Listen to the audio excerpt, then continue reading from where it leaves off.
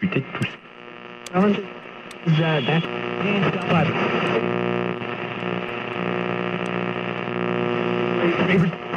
You know, these people. Oh. I don't want to set the world on fire. We interrupt our program to bring you this important message.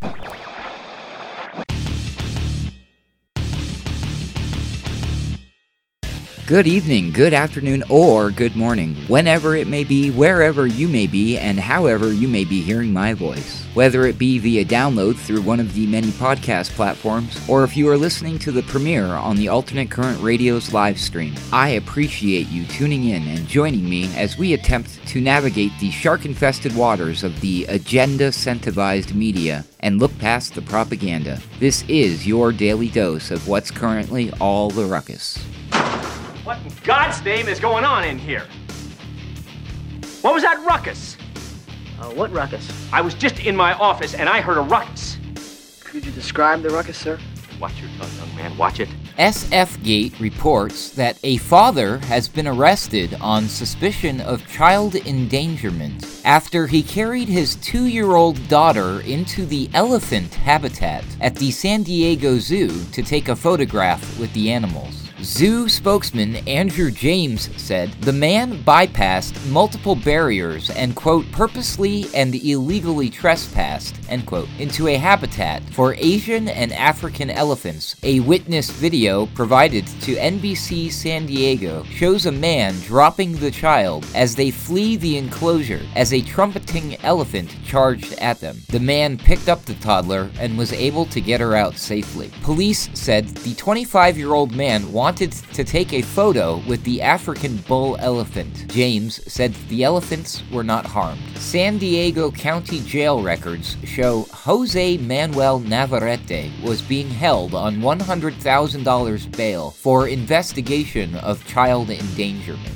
A couple of witnesses told KSWB-TV that they heard a woman yelling, "Jose, stop!" before a man jumped the fence and through the elephant enclosure. Quote, "These guys right away were saying, that elephant is going to charge. And it did. We told him to get out, and he turned around, and he saw it, thankfully, just in time. He runs, throws his baby through the gate, and it's seconds from hitting him. He jumps through the gate, falls on the ground, and then it roared. The baby starts crying, and people were just mad at this guy," end quote. Police said that after Navarrete's arrest, the child went home with her mother. SFGate.com. Now, I know what y'all are thinking. Why on earth am I opening up today with a story about an elephant? Well, actually, it's because recently, during a live episode of The Boiler Room, the flagship show of the Alternate Current Radio Network, a random user in the live show's chat found on the website kept asking if we were going to address the elephant in the room.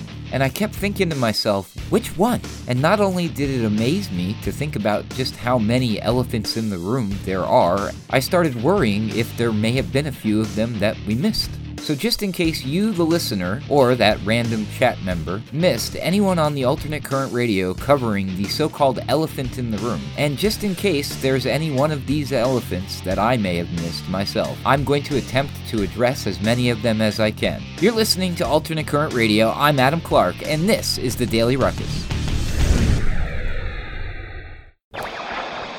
Now, before we get into the heavy stuff today, I hope y'all can forgive me for my first story pick. I just couldn't help myself. And neither could the Russian influencer who posed nude on top of an endangered elephant in Bali. As reported by the New York Post, a Russian Instagram influencer was forced to apologize after posing naked on top of an endangered elephant in Bali. Alicia Kafelnikova, 22, faced fierce backlash for posting a video from the photo shoot that showed her lying naked on top of a Sumatran elephant, according to The Sun. The since-deleted clip was captioned, quote-unquote, natural vibes, the report said. She later shared a picture with her 555,000 followers of herself in front of the animal, with the caption, quote, to love nature is human nature, end quote. The posts sparked outrage from some of her followers and from advocates working to save the critically endangered creatures. In a statement, the organization Save the Asian Elephants said, quote, yet another tragic trivialization of the majestic Asian elephant when the species is fighting for its very existence against brutal abuse in tourism and human entertainment, end quote. The group also took to Twitter to slam the shoot as a, quote, crude stunt to exploit and humiliate Asian elephants for commercial gain, end quote. A representative for the Bali Tourism Board told The Sun that the photo shoot, quote, surely does not meet the norms that we are promoting as part of tourism in Bali, end quote. Kafelnikova later issued an apology saying she never meant to offend anyone and that she loves elephants. Quote, it is a pity that people see this as vulgarity and not as a beauty and love for nature, she wrote on Instagram. My intention with these pictures was to show you that I love and respect animals, and especially elephants more than anything, end quote. The influencer added that the shoot was private and, quote, didn't have a purpose to hurt the feelings of local people at all, end quote. She wrote, quote, we love Balinese culture and respect Indonesian rules. Please sorry if you see something else in this, end quote. nypost.com. You know, Asian elephants aren't the only endangered species, especially these days. Pretty soon we might be able to add to that list school children. Yep, you heard me right. As reported on The Guardian, across the world, 800 million children are still not fully back in school, UNICEF is warning, with many at risk of never returning to the classroom the longer closures go on. There are at least 90 countries where schools are either closed or offering a mix of remote and in-person learning. The UN agency's chief of education, Robert Jenkins, told The Guardian that the closures are part of quote-unquote unimaginable disruption to children's education. He says, quote, I didn't imagine the scale of the closures when schools shut last year, and I didn't imagine it going on for so long. In all our scenario planning for disruption, this possibility was never raised. At the peak of the pandemic, 1.6 billion children were not in school, and here we are a year later, and 800 million are still suffering partially or fully disrupted education. There are a lot of lessons that need to be drawn, and one is the impact that prolonged school closures have on children, end quote. A new COVID-19 Global Education Recovery Tracker from UNICEF, the World Bank, and Johns Hopkins University is monitoring closures across the world, analyzing where children are learning at home or at school. Humanitarian organizations say the closures have contributed to a range of increasing abuses and degradation of children's rights across the world, from increasing use of child labor to a rise in child marriages, often in communities where children already struggled to access education. While it is too soon for large-scale evidence to emerge, across the world, human rights groups are seeing children increasingly taking on work as school closures take their toll. A Save the Children report out this week warns that in Lebanon, children are being put into work by parents desperate for money. The charity fears many of the children will never return to school. Jennifer Moorhead, the charity's Lebanon director, said, quote, we are already witnessing the tragic impact of this situation, with children working in supermarkets or in farms, and girls forced to get married, end quote. In Uganda, schools have been closed since March 2020, putting 15 million pupils out of education. Only certain classes with exams coming up have been allowed to return. The rest will return in a staggered way in the coming months, though thousands of girls will not, having become pregnant or been married off in the intervening period. In the Gulu district in the north of the country, Ambrose is making bricks under the burning sun for pennies rather than attending classes. His plight is part of a wider rise in children working in the region. The 11-year-old boy, who suffers from an aching back and rashes across his body, says, quote, making bricks is very hard, end quote. The children here still have fun, sometimes finding finding time to play hide-and-seek or perform tricks with skipping ropes. But Ambrose does not know if he will ever go back to school. His mother worries about the physical impact this is having on her children. She says, quote, "Bricks bring problems. Physically, you feel pain in your arms," end quote. But she can't see any other way for them to survive. Girls have been particularly hit hard by the closure of schools across the world. In countries such as Afghanistan, teenage girls already had a high dropout rate, with about 2.2 million girls not in school before the pandemic. Now, groups supporting them fear that an increase in early marriage will leave even those who want to continue their education unable to do so. In Kabul, 15-year-old Katema is recovering from the death of her baby after a brutal and damaging labor. Doctors believe it was linked to her young age. Her mother, Marzia, says, quote, "She is still in shock. She thinks the baby is being kept alive in a machine somewhere, so we are not forcing her to accept the truth. We will tell her when we take her home," end quote. Her father decided she had to be married when her school was shut in March last year because of the pandemic. Katema's father immediately felt under pressure to find her a husband. Her father was worried that she would bring shame on the family by being at home without proper supervision. He decided to marry her to a farmer much older than her, and they rushed the ceremonies to ensure that Katema would be moved to her husband's house before the lockdowns started. Her mother says, quote, "I wanted her to finish her education, but no one listens to me," end quote. Katema says, quote, "I loved going to school. I only had one more year left, so it felt really bad when I was asked to leave. I was good at it too. I even wanted to go to the university someday. No one asked me if I wanted to marry," end quote. Schools in Kabul have finally begun to open in the past week, and Katema hopes she might return and avoid becoming one of the millions of pupils whose education ends permanently during the pandemic. While remote learning has become a familiar concept during the pandemic, it is not a panacea, particularly in areas with poor connectivity or where parents cannot afford to pay for internet access. For children with disabilities, remote learning can exacerbate those difficulties. In Colombia, 12-year-old Andre joins classes on his parents' mobile phone from his village near the Venezuelan border on the Catatumbo River. The area's frequent lightning storms regularly knock the internet out of action. Quote, "It's not the same seeing your teacher on a screen," he says. "The connection is always breaking up," end quote. Andre has spastic paraplegia, which impairs his speech and makes it particularly difficult for him to participate, even when the screen does not freeze. Across Latin America and the Caribbean, 114 million children are still out of school, more than anywhere else in the world. Some public schools in Colombia's capital, Bogota, have resumed in-person teaching. However, in rural regions such as Catatumbo, where Andre lives, and where it is most needed, most remain closed. Towns like his are hotspots for cocoa production, the base ingredient of cocaine, and the conflict between armed groups vying for control of it. The number of children who have disappeared in the past year has surged as families have been pushed into poverty and have lost the teachers who watched over them, says Save the Children Colombia. Local groups are concerned that they have been recruited into armed groups or are working on cocoa plantations. Quote, "A lot of kids have dropped out due to financial issues," says Andre's mother, Maria. "Of his 40 classmates, around 25 still attend," end quote. Andre hopes that one day he will be able to use complex mechanics and software to develop robotic limbs to help others with similar physical impairments to his own. He says, quote, "I like technology a lot," end quote. Maria says, quote, "We always tell him that he may not be able to walk, but that he can do amazing things with his brain. And I say, I might not be able to give you these things, but if you study, one day you can give what we can't give you to your children," end quote. TheGuardian.com. Well, here's hoping that when it comes to that last part about growing up and having children, they're able to do that, and or safely. Because the way things are going right now, it's not looking so good. According to the New York Times, more pregnant women died, experienced complications, or delivered stillborn babies during the pandemic than in previous years, according to an analysis of 40 studies in 17 countries published in the journal Lancet Global Health. Pregnant women face a heightened risk of severe illness and death if infected with the coronavirus. But the researchers in Turkey and the United Kingdom system wanted to assess collateral damage from the pandemic on pregnancy and delivery, and so excluded from their analysis those studies that focused only on pregnant women who were infected. Reviewing data on more than 6 million pregnancies, the investigators found evidence that disruptions to healthcare systems and patients' fear of becoming infected at clinics may have led to avoidable deaths of mothers and babies, especially in low and middle-income countries. Data from a dozen studies showed that the chances of a stillbirth increased by 28%, and the risk of women dying while pregnant or during childbirth increased by more than a third in 2 countries, Mexico and India. A subset of studies that assessed mental health showed that postpartum depression and anxiety were also heightened during the pandemic. Nearly 6 times as many women needed surgery for ectopic pregnancies, in which a fertilized egg grows outside the uterus, during the pandemic than before. Ectopic pregnancies can be treated with medications if detected early, so the results suggest that the surgeries may have resulted from delays in care. The analysis did not find differences in other conditions associated with pregnancy, like gestational diabetes or high blood pressure, or in the rates of cesarean sections or induced labor. The rates of preterm birth also did not change significantly during the pandemic in low and middle income countries, but in high income countries, preterm births fell by nearly 10%. The drop may be a result of changes in healthcare delivery and in pregnant women's behavior during the pandemic, the researchers said, indicating that the pandemic has exacerbated disparities between low and high-income countries. NYTimes.com. Well, gee, those are some fun statistics. And so are these. One American News Network reports that violent crime is on the rise nationwide and is showing no signs of letting up. According to preliminary FBI data for 2020, the murder rate increased by about 25% last year, while reaching above 20,000 for the first time since 1995. The data showed other crimes, such as rape, robbery, and assault, shot up exponentially as well. This reportedly marks the largest increase in violence since the 1960s. Experts said the rise cannot be attributed to any one factor, but they noted it's highly likely the effects of the pandemic are partially responsible. They pointed out there has been an increase in mental health-related issues, especially among young people, since the start of the COVID-19 lockdowns. Some experts have called the past year, quote-unquote, a perfect storm, which has led to the uptick in violent crime. They particularly cited the Black Lives Matter protests and riots, the decrease of police funding in cities nationwide, as well as the economic collapse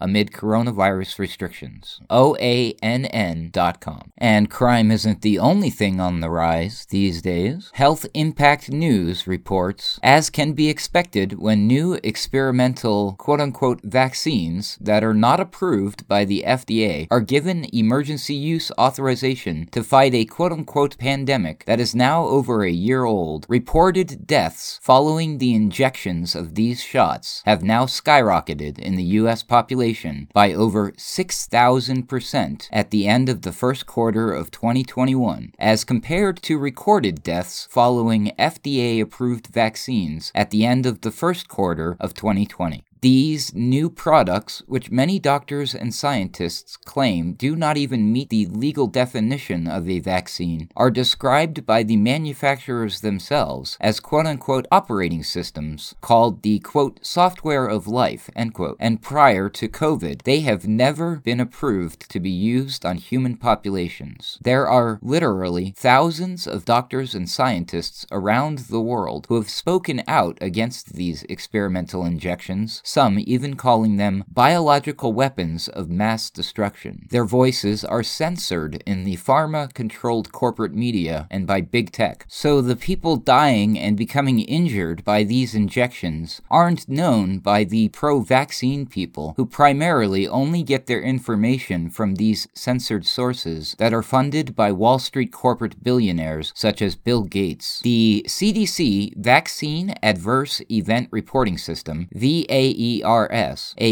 U.S. government-funded database that tracks injuries and deaths reported to be caused by vaccines, reported only 36 deaths during the first quarter of 2020 through March 31st, and almost 50% of those deaths were infants below the age of 3. Since today, the day this report is being written and published, is the last day of March 2021, we do not have complete stats from VAERS on injuries and deaths following vaccination yet. But here's what we know based on what the CDC has published through yesterday, March 30th, 2021. The last data dump into VAERS was published last week on March 26th, 2021, and it listed 2,050 deaths following the experimental COVID injections. However, some of those deaths following the COVID injections occurred in December 2020, when the Pfizer and Moderna shots were issued emergency use authorizations by the FDA. So we ran the report for this year, 2021, from which we know the data is only current through March 19th, 2021, and it showed 1,754 deaths following all vaccines, not just the COVID injections. 80% of these recorded deaths were among seniors over the age of 65. How is this not a national tragedy that should be headline news everywhere? As noted, there are 2,050 deaths recorded following COVID injections as of March 19th, but those include some deaths in December 2020. Yesterday, the CDC reported that deaths following COVID injections are now 2,509. That is an increase of 459 deaths from what the CDC reported through VAERS through March 19th. So 1,754 plus these 459 deaths gives us the total deaths so far through March 2021, which is 2,213. Although after the next data dump into the VAERS, this number will increase even more when we add the non-COVID vaccine deaths also. That is an increase of over 6,000% from last year during the same period. The increase in deaths reported is most certainly related to the new experimental COVID injections, and yet the CDC and FDA's position is that not one of these deaths are related to the COVID injections. The CDC and FDA are criminal organizations run by big pharma insiders, controlled by the Wall Street billionaires and bankers. Their main interest is in protecting big pharma and their products, and not the health of the public. Those in the public who continue to trust them for accurate medical advice will suffer dearly, many with their own lives, as seen happening right now in the first quarter of 2021, with a 6,000% increase in deaths by injection. So far, these tragic deaths are among the foolish who drank the COVID Kool-Aid and did not bother to research these new medical products themselves first, blindly trusting in so-called health authorities like Anthony Fauci and Bill Gates, who are mass murderers. But once all of these pro-vaccine people eager to get the COVID software of life have been injected with this new human operating system, which will need constant updates, i.e. booster shots, the eugenicists will turn their attention to the so-called vaccine hesitant, and they have all their ducks lined up in a row now. They control the corporate mass media, including big tech, and they also control the American judicial system. At the very top, we are dealing with psychopaths, and their goals are to control the world's financial system, reduce the world's population, and destroy the family and take over control of raising children for their own evil purposes. The time is short now where not a single person on this planet will be exempt from making very difficult choices that will no longer be optional. healthimpactnews.com. Well, there you go, folks. I hope that satisfies your appetite for elephants in the room. Wait, what's that? What do you mean I didn't get to the elephant in the room? Okay, all right. Tune in next time, and I promise you we'll do that.